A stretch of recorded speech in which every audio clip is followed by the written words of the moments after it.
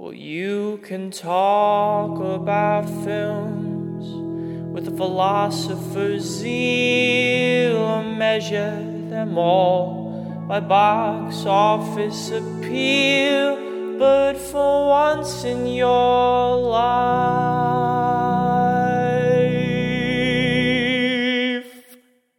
be real.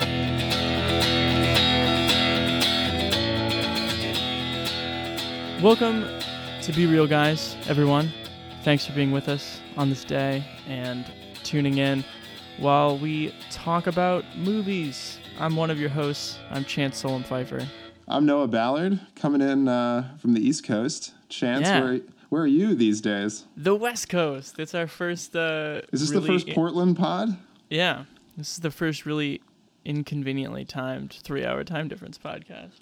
Yeah, and we seem to have scheduled it without too much trouble. So yeah. Seemed good fine. for us. Good for us. So, Chance, how has been the past week in Portland, Oregon? It's been fine, man. It's been a blur. I don't really know what happened. We got here and then tried to make a home as quickly as possible by propping up like a rucksack on 2 sticks. And you made yourself a lean-to. I respect that. There it is. Thank you. Tell me of your life.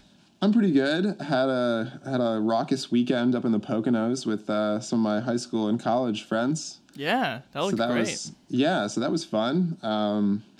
Tomorrow will be 2 weeks no smoking. Chance, be proud of me. Really?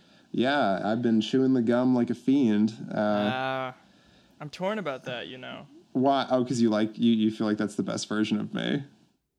I feel like what comes along with it.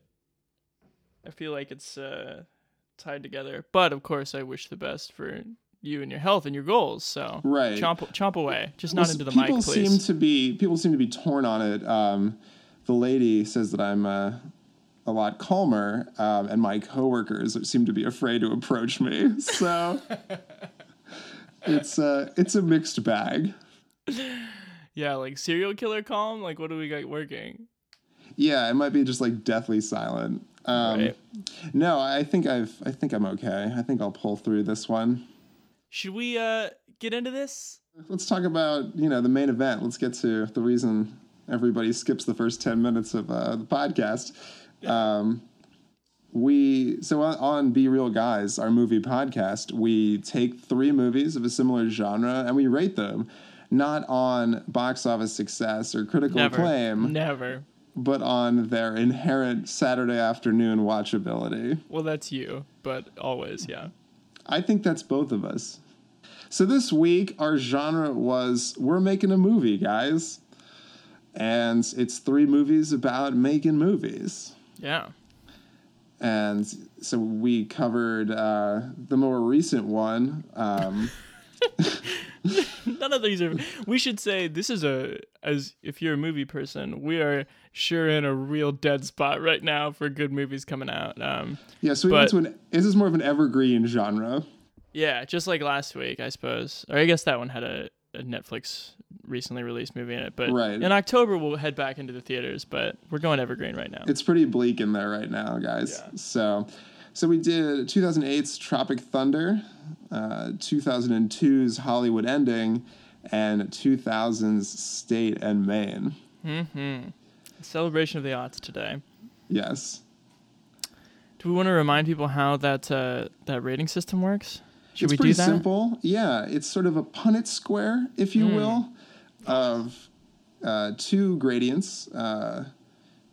How good the movie, or what the production value is of the movie, how well it's made, how well it's constructed, both like in a technical and in a narrative sense.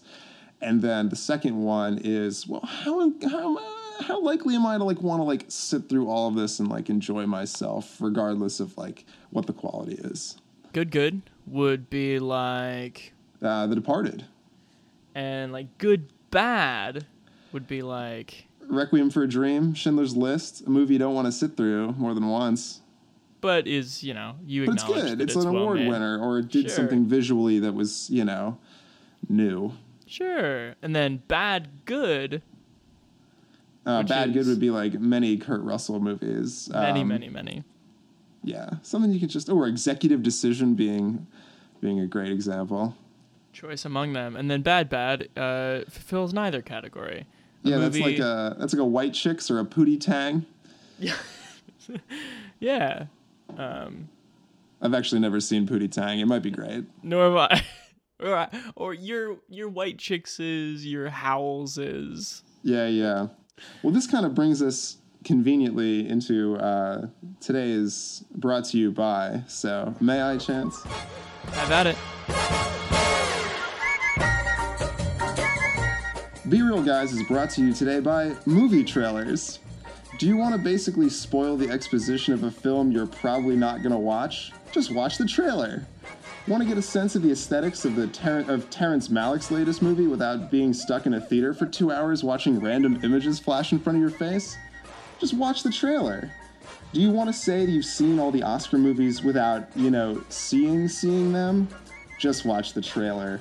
That'll give you a sense of the major beats of the narrative. And wait, there's more. If you're watching the latest trailers at a Sundance, you're bound to hear this year's Ho Hey or Chicago. All things go, my friend. And nothing solidifies a baseless prejudice of a movie quite like the trailer. So why not watch the official promo for Bridge of Spies and tell me you're not a little nervous about that shit?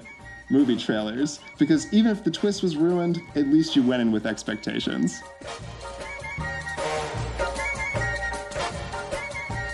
Do you want to start with Tropic Thunder? Does that work all right by you? Yeah, let's get into it. So Tropic Thunder, yeah.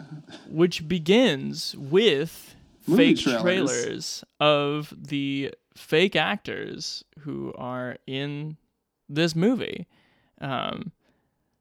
Which, did you see this in theaters, by the way? I did. I never did, and I wondered if it was like super weird for like the trailers to essentially start over. Well, have you seen? Have you seen this before? We watched it for the podcast. No, I never had. Oh, so this is your first time watching it? Okay, yeah. Interesting. I remember distinctly when I saw it in the theaters. I think I was in college, and when we saw it at the Grand in Lincoln, they didn't like play the little thing where you see it separating like. Now here's our like main attraction or feature presentation. They just went right into it. So that's especially confusing. So, but you kind of figure it out. There was like a little gap, and then you can tell by like the green cards that they're not like something's amiss. So there are like little, but I remember seeing it, and the joke was really funny. But like having seen it again, the joke's not that funny. Right. Seems very DVD era to me. Right. I'm sorry, can we cut? Jamie, can we cut? What is going on here? Hey, I'm about to jump off this helicopter like Wesley Snipes. I'm doing the scene right now. What scene? The scene is about emotionality. Where is it? I would say that this movie is about the production of this sort of like very cliche Vietnam War movie. Sure. And so basically they're shooting this movie and things are not going well. There's no chemistry between the cast. Like they're already like, according to the film, they're already a month behind schedule, 5 days into shooting. Mm-hmm. And so they decide to change up the way they're going to shoot the movie and just shoot it guerrilla style, like in the woods. But once they arrive away from the safety of this like very controlled set, like all hell breaks loose. Yeah, because they're shooting on location. Right, and they're in Vietnam. Yeah, but it is the present day. It is the present, or it was 2008. Right, right. It's very 2008. That's really true. Like the TiVo, that whole plot is like the most 2008 thing. Get him some kind of digital recording device.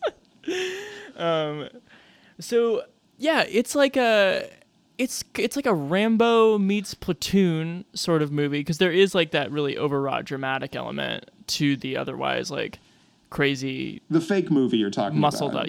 Muscled up action movie. Sorry, yeah. Well, we might run into this a few times. The fake movie is kind of a Rambo meets Platoon. Our characters, real quick. Tug Speedman, played by Ben Stiller, who co-wrote and directed this thing. He's sort of fair to call him like a kind of a franchise leech, sort of a Stallone sort of thing. Yeah, he's like he's a the Seagal, Rambo. Yeah. a Seagal, a latter-day Seagal or Van Damme. Latter-day Seagal. It's too bad I've named all my fantasy football teams this year. God damn it.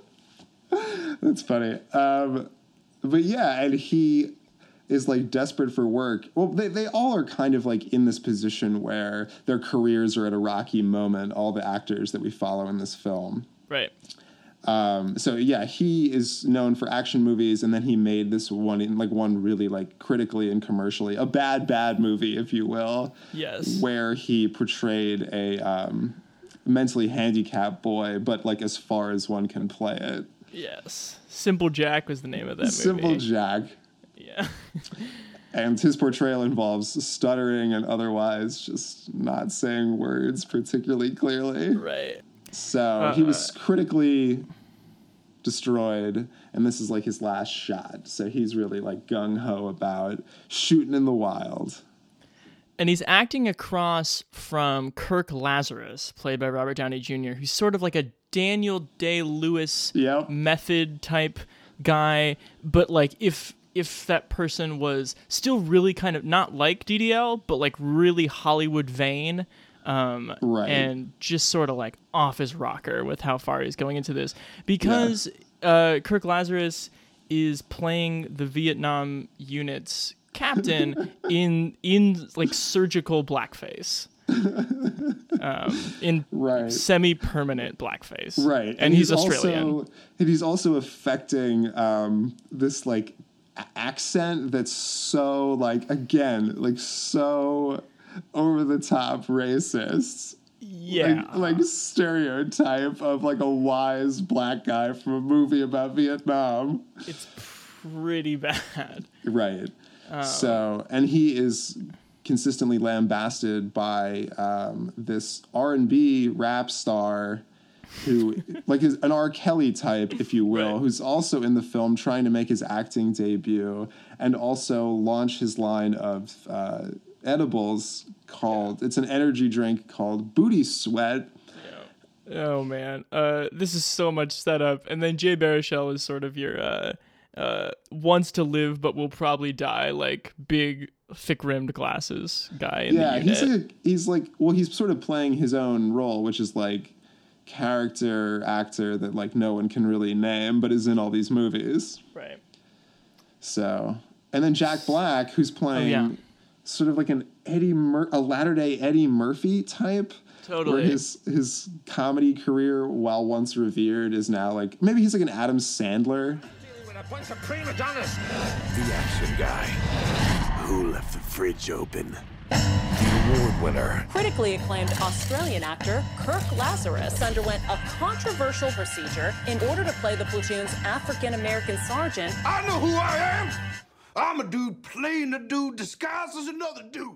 This movie is like part spoof, but also like part comedy of errors type thing. Right. But I think its main it's weird to me. I think it ditches its like main comedy of error like halfway through, because Ben Stiller thinks that, well, okay, so Steve Coogan's directing the movie. This is like first 15 minutes. Right. Takes him out of the middle of nowhere, steps on a landmine, blown to pieces. Right. And Stiller thinks that like this is Coogan and the film crew like trying to putting them in a method position, and like you got to fight your way out of here, and like the cameras are in the trees sort of, and like this very real situation he thinks is a movie. Right. And it's like the Truman Show. Yeah. we're doing some meta stuff recently, but but it really only follows that for, I would say, like 30-40 minutes. Yep. And this is a 2-hour and 10-minute movie. Yep. Yeah, it kind of it ditches that one, I would say. Right. To the point where at the end then it's just like these actors using what they're good at to fight who they think, I guess, would be Viet Cong in the actual movie, but are just Right. Vietnamese like drug lords. Or they're like Laos drug cartel or Laotian? something. Okay. Yeah. Well, because they walk so far that they leave Vietnam. But yeah. Sure. But yeah, well, we're kind of getting into like my issue with the movie. It's one of those movies where it has that sort of like Christopher Nolan effect. I feel like when you see it for the first time, you walk out and for about 15 minutes, you're like, man, that was cool. And then like you hit like the brisk autumn air of Union Square, and you hit about 6th Avenue walking towards the path at 16th and 14th, or 6th and 14th, heading back to Jersey City. And you're just like, wait a minute. It doesn't make any sense. Right. And so I feel like this movie is similar in that, I mean, it's just like all over the place and it's cool, but it's so premise heavy. Yeah. That by the time you get to the actual thrust of the movie, it's not really like that funny. But this is coming from someone who's seen it 3 times. Yeah. I think that analogy works because it is kind of like candy for me. Like, it's the best part of this movie for my money is watching really famous actors. We haven't even brought up Matthew McConaughey or Tom Cruise.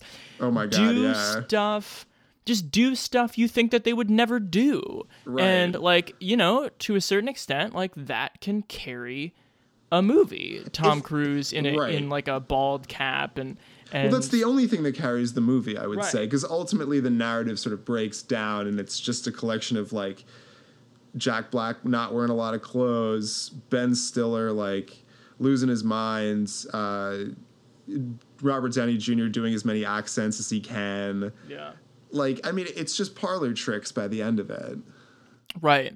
I would say, if you'd allow me, I think that this movie is sort of, well, there's this moment where it actually seems really, really deliberate on the part of this movie to put Robert Downey Jr. with Al Pacino, which is Al Pacino, yeah. Yeah, the rapper who's acting it. It's really important for them to have another black person there to like call him out on this, and like it happens several times where he's just like, dude, why are you doing this? And Kirk Lazarus is like, I don't know, can't stop or whatever. Well, to their credit, they figured out like the only real narrative model that you can pull off blackface. Yeah. But it's when the movie is not endorsing blackface, it's just showing you someone like fucking up with blackface. Like at a certain, like an hour in, I was kind of like, if I could have put my hands on the shoulder of the movie and been like, what are you doing? Yeah. And it would be like, I don't know, like I'm just going as fast as I can, like showing you a lot of big, loud, famous people. Movie they think they're making Exterior, rainforest, dust, cut to a frightening jungle. isn't a movie anymore. Well, that brings up a good point, and I think this movie deals with a lot politically, but then like on a narrative level, it doesn't really like change, like it doesn't push the boundaries. Like there's so much like super gory violence in this, which I think like for 2008, it's circa Pineapple Express, is still pretty new to have this much violence in a comedy. And the other thing is like dealing with race and dealing with like how, you know, in Hollywood, like they'd rather, I mean, like, you know, it's like Mickey Rooney playing the Asian guy in Breakfast at Tiffany's. Like, couldn't you have just cast an Asian person? Right. So, but I think and it has a lot of commentary. But then, like, when it wraps up, it really just sort of like goes for the easiest thing. Like, oh, the guy quits drugs. Oh, the guy has like an identity crisis, but realizes that who he is. You know, like Ben Stiller, you know, finally having some acknowledgement for his work, but ultimately realizing it's not real. Yeah. You know, I mean, these are pretty like tried and true, like Hollywood kind of endings, as it were. That's true. And it's all like, it's sort of like incidents where it like throws into high gear all of a sudden, but it never sustains it. My favorite one was where Cruise, who is studio head, sort of like I've written down like kind of like a Richard Branson meets Dr. Evil type thing. He's talking to Matthew McConaughey, who is Ben Stiller's agent, and he's like trying to basically let him die. And he's got that line about like he's a white dwarf heading for a black hole. It's physics. And like it's like that is an actual Cruise monologue, I'm sure, in like a Mission Impossible movie, right. or like something that could appear in like Ned Beatty's speech from Network that we talked about last week. Yeah, and there's it's some really like good writing in this. Yeah, it tosses like all of its weight behind these sort of little moments, but there's not much left for the stretch. Well, I feel like what saves this movie is the overarching question for I think this whole week is, does this movie feel like it gives you an insider's look at Hollywood? Like, do you feel like it gave you an insider's look to how a movie is made? And I feel like what saves this movie is, yes, like Ben Stiller and Justin Theroux, who wrote this movie, like tipped their hand enough to like give you a look into like what their life is like, and did it in kind of a ballsy way. Yeah, I think that's a good point. For me to kind of reframe that, all these movies also are sort of about movies about making movies, but also about making kind of like failed movies in their own ways.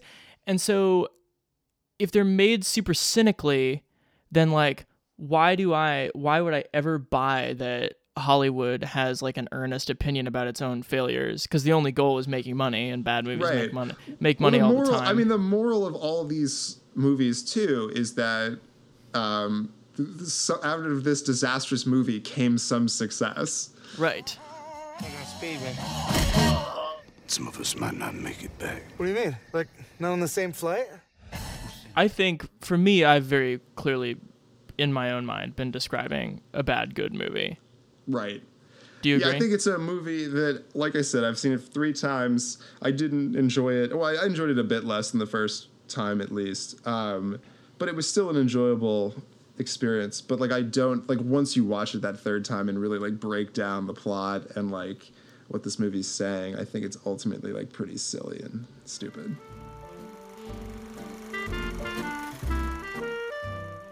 So if we're going backwards, shall we go to Hollywood Ending? We can do that. Fine by me. Before we get into Hollywood Ending, because after watching it again... You'd seen this before? Yes. Well, wow, I thought you never had. About it. Okay, go ahead. So this is actually one of the... not only the first movies of Woody Allen's that I had ever seen. Oh. It was like, I mean, I've seen it like many times, and as a child, like fell in love with it for like no real reason, and it like made me like want to make movies, and that's what I did for like most of high school. So this movie was like a big inspiration to me back in the day, but then I watched it with a Be Real Guy's glasses on, and I feel like things have, my opinion has changed. All right, I feel like... But I just want to throw that out there. I just want you to be a little sensitive with me, is really what I'm asking. I will. Like, after seeing this movie, I see that it's open to criticism. It has some pretty tough moments. It's running wide open toward the end zone, uncovered for criticism. So just give it a break, all right? That's good. This movie means a little something to me, and I just wanted to communicate my feelings with you. So why don't you do the synopsis, Chance, so maybe you'll run out of energy. So 2002, written and directed, words that often go together, with Woody Allen. And this is, I think...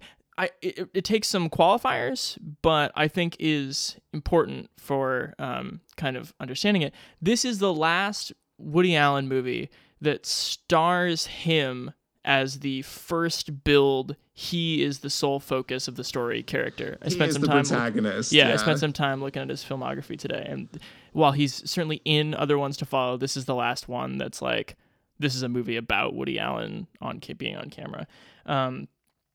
So he plays Val Waxman, who is a film director who, I guess he had early prestigious success, won a couple Oscars in like the 70s and 80s, but things went really downhill for him in the 90s to the point where he was thinking about TV movies and doing commercial work for deodorant when his ex-wife and the man that she left him for, who's a film studio exec, his ex-wife pitches Hal Yeager on Val directing this movie they have, which is a period piece set in New York. And of course, everyone is really skeptical about it because Val is not only a failure, but an auteur, and they don't like that. And he's known to be auteur. Sorry.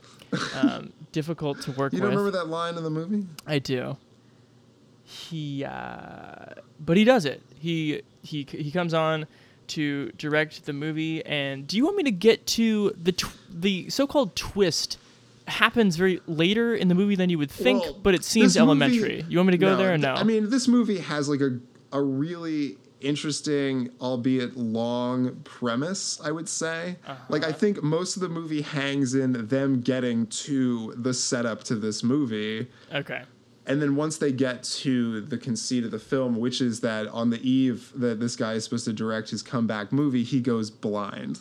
Yes. Which makes it very difficult to direct a movie. And because he's got a history of being like an egomaniac and an eccentric, he thinks he'll get fired. And it turns out that he's not blind from any like physical condition. He's psychosomatically blind. Right. So he has to figure out the reason he's blind, but also go through this shoot, but not being blind, but not letting anyone know he's blind. Right. I'm blind. Yes, that he might yell that a few times. Yeah. Well, I can't just try. You see or you don't. Yeah. Yeah. I gotta get a picture. When you're cold, you're cold. This is humiliating. I'm up here shooting a deodorant commercial. I got 2 Oscars. You know who would be perfect to direct this? Val. He's a raving, incompetent psychotic. Let's see. Why don't you dive in first? Well, so I think what made me fall in love with this movie is definitely not the premise of it, but the fact that it's built on sort of this like very sort of, I don't know, like old world Hollywood thing to it. Like I feel like the sort of the curtain that Tropic Thunder pulled back is like it's a very different curtain in this one of like what Hollywood looks like. And I feel like if this movie succeeds on any level, it's just the fact that it's a charming movie. And I feel like its version of Hollywood, while like albeit slimy, is pretty like still charming in old world Hollywood. It's not so snaky like it is in like they're not going to let anyone die in this universe. Right. And I think if I can add on to what I think you mean by that, it's all the execs and all like the bigwigs are only interested in movies. You know what I mean? Right. Like there's no sense of like in Tropic Thunder, or again to reference Network, there's no sense that there's like an outside like corporate world with stake in some like multi-billion-dollar thing that's sort of like doesn't give a shit about movies. It's all people who are like, we want this movie to be good too. We just don't understand the artistic side of movie making. Right. And I mean, and I think this Galaxy Pictures portrayed in this movie is not meant to be like a huge studio. Right. It's meant to be like sort of a middle, you know, like a Focus Features or something. Right. Which I think is funny because, and this gets just to like what Woody Allen has come to represent, which is hyperbole of his own life. Mm-hmm. I mean, this definitely feels like a meditation on a guy who like used to be an important filmmaker and I guess eventually would become an important filmmaker again when he made sort of those like latter movies that he's now occasionally doing well with, like Blue Jasmine or Match Point or well, I mean, it's true, but I feel like he's at a you can tell from like the movie this is like a B-side for this guy, and he's between albums and this is just like an EP or something. And it's charming in that Woody Allen safe kind of way, and it's the same characters you've seen for 40 years, but you know, I don't know. Or Midnight in Paris. I feel like it works on a similar level that like Midnight in Paris does. But it's interesting that I mean, I'm not asking for utter autobiography, but I think it's interesting to think about the way that Woody Allen might imagine himself as a director in this movie. And I think he imagines himself, or Val Waxman is maybe a little bit more like a like a Kubrick or someone who like Right. who swings big and takes risks and does intentionally incoherent things. It was interesting to hear all these people be like, oh, he's like so difficult to work with, like to the point where like nothing gets done. And like Woody Allen was the ultimate, like something gets done for the last like 45 years. Right. I mean, he did like 50 years ago what, like, you know, I feel like Noah Baumbach's now doing in the past like 5 years. It's just like a movie every year for a reasonable budget, and you put it in 25 theaters and you see how it does. Trying different hats on the same people and see what permutation works out the best. Right. And, you know, hits and misses. And I feel like this one is not a home run by any means, you know, but I feel like it's definitely like a clean single to left.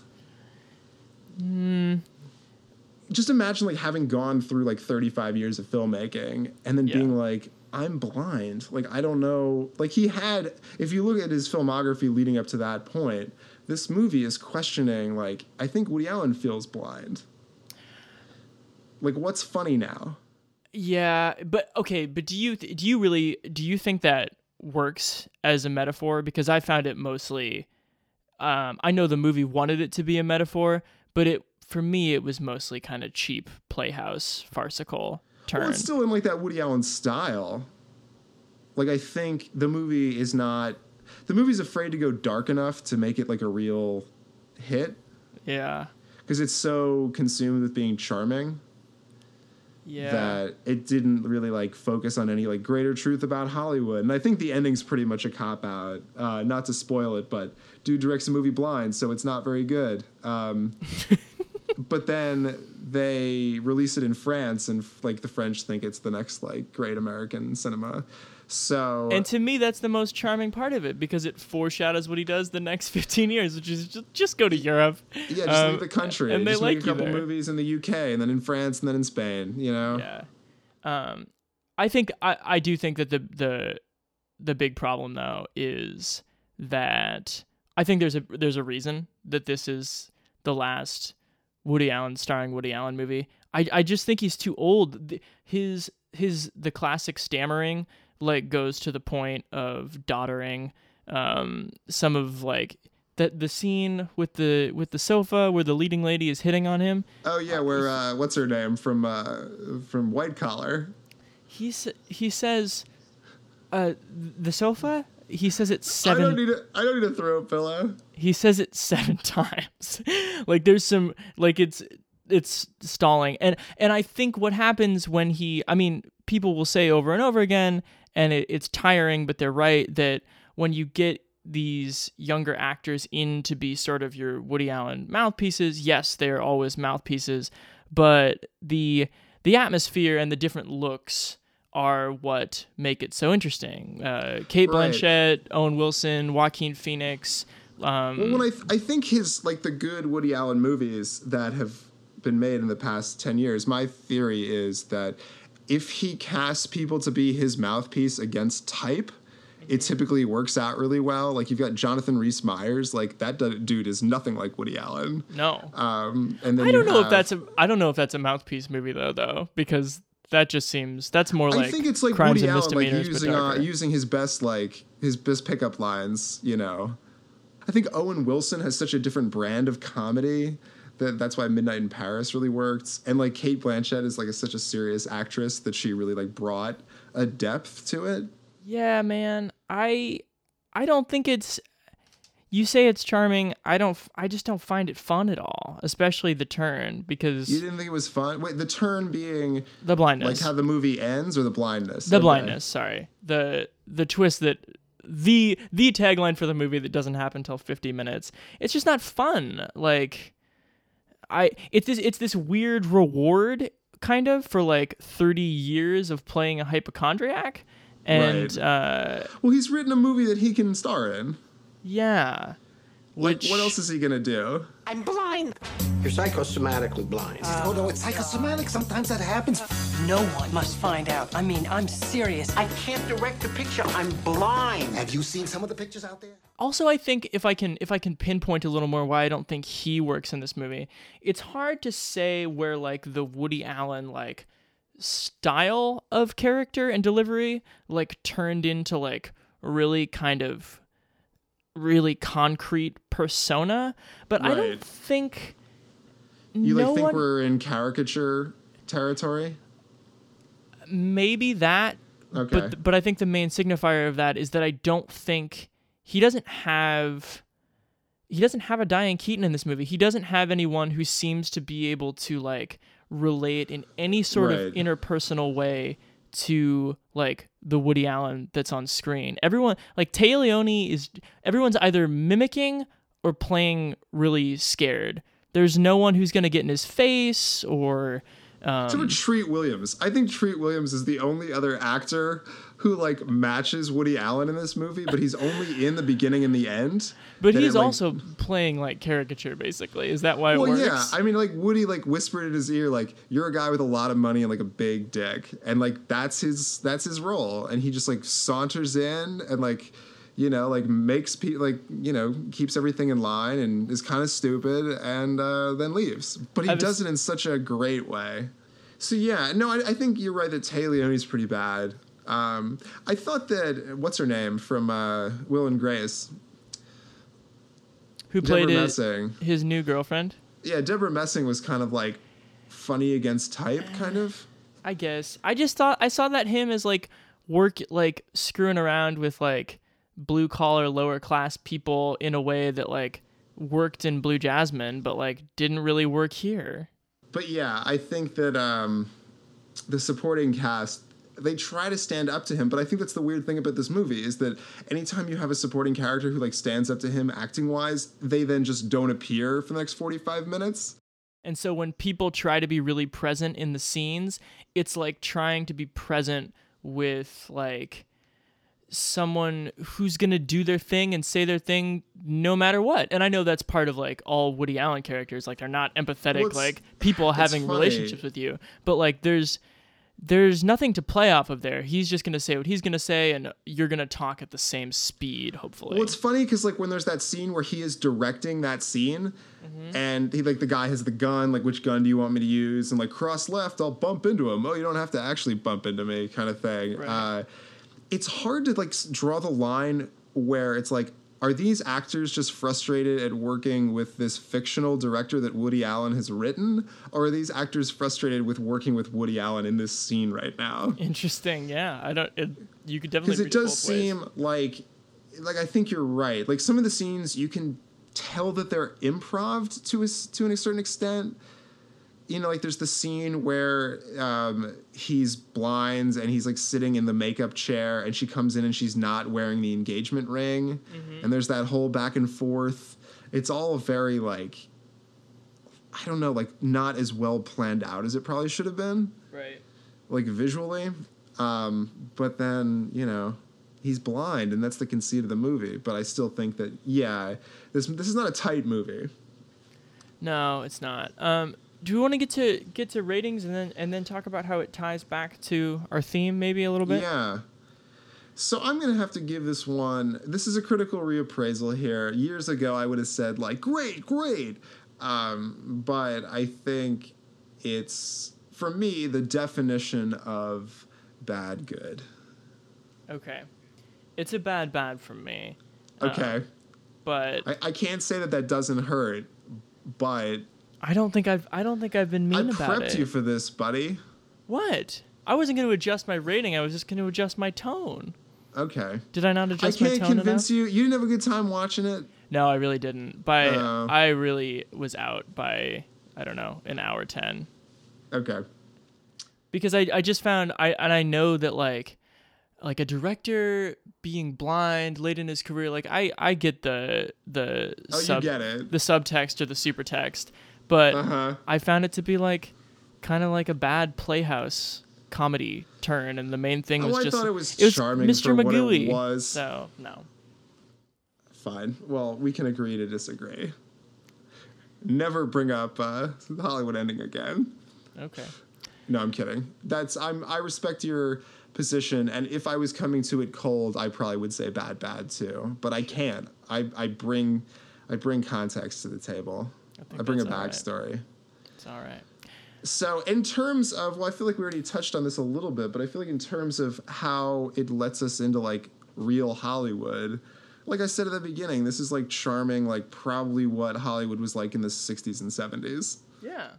I think it's interesting because it's interesting that Woody Allen would like portray himself or sort of himself this way as Val Waxman. But you have this guy who's like sort of like taken some shots at the studio system from like the vantage point of a director. The key thing is that like Woody Allen would never make a movie based on someone else's bad script. He writes every single thing. And so I think he finds it both interesting and funny, but also he's kind of like in the clear from where he can like take shots as like, oh, I'm never the sort of person who's like in a position to deal with this sort of thing, because I'm not a guy who takes on some studio acquisition. Well, what I also think is funny too, which Woody Allen like doesn't get about this day and age, is that like the movie doesn't have any concept of celebrity. Oh, that's interesting. Like there's no like scene where people like come up to anybody, you know? Yeah. And like there's never any real like egos in play. Like I mean the actors kind of, but like the actors are sort of desperate. They're not super like, they're not hard to deal with. And I thought that could have been like an interesting place the movie could have gone. Right. But That's really true. he's creating the chaos, not like some egotistical actors or something. So anyway, shall we move on to our third and final film? Yeah, 2000's State and Maine. State and Maine. The David Mamet written and directed movie. Are we doing two movies that you hold near and dear to your heart here? Yeah, we are. Wow, I don't know if we should have done that. Because you also didn't like State and Maine. That's not what I'm saying. I just think that's a dangerous recipe. Listen, man, if you can't kill your darlings, what are we all doing here? But no, like this movie again is like a sleepy TV. Or when I used to work at a video store, my buddy Alex and I would just like put on State and Maine because I think it's R, but it's not like a hard R. And we weren't allowed to play like really graphic movies on the television at the video store while customers were there. Right. So I've seen this movie a lot too, like in the background, which is again like one of the things that we're rating movies on, or at least I am. This is your movie. This is small town America. They want to close down Main Street. The question is, who owns the street? What's it about? It's about the quest for purity. I don't want to take my shirt off. They told me they had an old mill. It burnt down. How do I do a film called The Old Mill when I don't have an old mill? Well, first you got to change the title. Yeah, 2000, David Mamet, written and directed by. It has a real cast of pretty A-list people in it. Cast is great. Yeah, it's got PSH. It's got Alec Baldwin. It's got Carrie Bradshaw. It's got Julia Stiles. Julia Stiles, the guy from all the Marvel movies. Oh, Craig or whatever his name is. The guy who plays, he's in Agents of S.H.I.E.L.D. He's the lead there. The bald guy. Yeah. William H. Macy. Oh, yeah. Even some great theater people. You have Patti LuPone is the mayor's wife. And the mayor I recognized from The Sting. He plays Snyder, who beats the hell out of Robert Redford in The Sting, but he's about 150 pounds heavier and a century gone here. And then, so basically the setup of this movie is this film crew shows up in New England in a very small town, Waterford, Vermont. Yep. Waterford, Vermont, to shoot a movie called The Old Mill. And it used to be in New Hampshire, where they like built an old mill and were ready to shoot the old mill there. But for some reason, they had to leave New Hampshire very quickly and find another town with an old mill because that's the name of the movie, and they don't have any more money to build another old mill. Right. And then the movie takes off, and it's basically about how these Hollywood people, unlike Woody Allen's movie, this movie is like mostly all about egos. Mm-hmm. And how they deal with these charming country folk who live in Waterford, Vermont. I think probably one of the great strengths of this movie is I love how it comes out of the gates. It comes out hot. It's got some great energy. It's got some great energy. The worst thing about this movie that I will grant you is the fact that like David Mamet is at his Mametist with the dialogue. I didn't mind it when the pacing sustained the chippiness. But that kind of dialogue only works when people are like yelling at each other and not when they're having like intimate moments. Right. And like, so when you get to the more intimate moments of this movie, the last half, yeah, it's a little bit grating. But I think the movie written, like the structure of the movie is like brilliant. Yes. Or it's at least ambitious. The what they set out to do with this movie, which seems at its core is it could have been a play. Like it's a very simple story. You don't say. It's a very simple story, self-contained, mostly in this hotel in this small town that they've rented. Right. Or right in front of the hotel. And to your point, I do think that the structure is the greatest thing about it, because what you have is like as hijinks ensue, as they start to mingle with all these various townspeople who either kind of detest them being there or have stars in their eyes because of the Hollywood types in their sleepy little town. You have the people extrapolate their roles on the movie set into the events of the movie. Philip Seymour Hoffman plays the playwright who's like, I don't know, you could say he's like sort of selling out. He's not happy. I don't think that he's part of this in some way, but he also has severe writer's block. Right.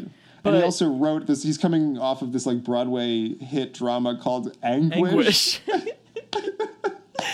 But as events start to transpire in real life, you have Macy trying to direct everything and Paymer like trying to open back doors and like make sure that everything goes off without a hitch. You have Baldwin, who's sort of like the tabloid trying figure. To have sex with every 14-year-old girl who can find. At the center of it, when the floor falls out, like he's the star of that. But then you do sort of have Seymour Hoffman like kind of like writing it, because like, you know, his testimony or decisions ultimately kind of like write the ending. And I think that that's what's so brilliant about how this movie is constructed is because like what he ultimately comes to in the fake movie, The Old Mill, is that the movie is about second chances. Mm-hmm. And if you think about every major plot point in the movie itself is about second chances. Yes. Like even from scene to scene, it's about second chances. Yeah. Like sometimes characters will exit and then come back. You know, or someone will start to say something and then just won't. And then the fact that like everything lines up so beautifully that they have that courtroom built for the trial at the end. Uh-huh. And the fact that like the people in the local production are saying the same things about learning their lines as the people in the Hollywood production are. Right. Well, I'll make my case at the end, but I feel like that plays into how much I like this movie, is the fact that it's so neatly tied up. Yeah, it is super neat. And that's, the construction is the strength of it, because then what I think suffers, which ultimately sort of becomes the negative thing that I have to say about it, is that I think it's so built around this beautiful, fastidious outline that once the air starts to come out of the room a little bit and like the people snapping at each other aren't hanging out all the time, the characters like unfortunately kind of like don't develop in the ways you want them, or at least the ways that I want them. And I'm specifically talking about like Philip Seymour Hoffman, who is sort of like, he's the human person, or like he's the person who has like a chance to redeem himself and fall in love with the bookstore owner in this little town. But she kind of turns out to not really amount to being a person. And then he sort of like just carries this lesson on his shoulders. I think the Achilles heel of this film is how bad Rebecca Pidgeon is. As the like local town bookseller / love interest. And Rebecca Pidgeon is David Mamet's wife. Oh, really? So that should be known. So we got a little Kate Capshaw Temple of Doom thing going on here? I think that's exactly what we have. Like, she does it like okay enough job, but I feel like this movie doesn't have I mean, and the big problem is that the movie doesn't have like a main narrative you want to hang with. Yeah. It has a lot of like little narratives, but ultimately, like I don't know, you need like a protagonist or like a thing you want to have happen for someone. Right. Well, she's not great, but then I don't know. That makes me wonder if like, if you think like Mamet was like wary about developing that character in some way, because you need her to be developed because she's the one that Hoffman's gonna connect with to be a real person in the face of all this Hollywood bullshit, and that doesn't happen, and that's what you're waiting for the whole time. Right. Well, I also don't really understand her character, having seen the beginning of this movie, two dozen times. Sure. It doesn't really, like, she doesn't make sense to me as a character. And again, I think that's one of the problems, like the big problems with the movie. To have so many things tie up, she has to do a lot of, like, nonsense things. Mm-hmm. Like, she's been dating the guy from Agents of S.H.I.E.L.D. for, like, 4 or 5 years. Yeah. And then she just breaks up with him, like, the second day she meets. Because the whole thing takes place over the course of 4 days. Right. So by the end of the 4 days, by the end of the first day, she's broken up with the fiance and is now, like, courting Philip Seymour Hoffman. Yeah. Which is kind of like a reach. And the fact that she doesn't really have any wants. Yeah. We talk about Baldwin, though. He's great in, like, Baldwin's great. And unashamed in one of the last skinny Baldwin roles we'll ever see. Right. I just love, like, he comes in hot with, what is it, Chucky with an IE? Yeah. Chucky. What's your favorite, you got any hobbies, Chuck? Baseball. 10-second pause. That's the national sport. That was one of the strangest, funniest moments. Or when he gets out, he crashes this car as basically the climax of the film, or like the big like lead up to the climax. And he gets out and he looks at Philip Seymour Hoffman, who's witnessed this car crash, and he goes, "Well, that happened." And you want to hear the kicker? You got a cigarette? Yeah, he's a real kind of devious airhead, even though those words shouldn't really go together, but that's kind of how he is. Well, that's what I think. We're getting to the key question of the three films. I think this movie is like so cynical, but in such a like not cynical way. Does that make sense? Sure. Yeah. Like this movie is so like unapologetic for the fact that this guy's a child molester. Right. You know, and like the things that happen in this movie are like horrible. And the way they treat each other is like horrible. Right. And like the emotional damage they're probably doing to each other is like horrible. And the moral choices are horrible. But it's all in good fun. Yeah. That's interesting. So I feel like in that way, I feel like it shows us more Hollywood than certainly Hollywood Ending does. For me, though, this movie is good bad because I really admired all the different stand-ins and analogs and things for all the different people and how nicely it wrapped up. But same sort of thing, by like the last hour I was like waiting for these I was bored. I was waiting for these characters to connect beyond the sort of like literary structuralist pieces they were supposed to play, and that didn't happen. Yeah. Interesting. Yeah, I would agree with you. But I think I feel the opposite about the movie. That I found the structuralism of it the entertaining part, and just like, I mean, I feel like it's a movie. I mean, again, it's another comedy of errors. These are basically all comedies of errors. They are. And just like something like, what's the Noise is Off or something like that. It's just in that canon of, very watchable, but ultimately like plot-driven things. Mm-hmm. Yeah. Pieces of film. So, I don't know. I'm going to have to give it bad good. Takes all kinds. Is that what it takes? I always wondered what it took. Put your hands on my shoulders. A meaningless movement. A movie script ending.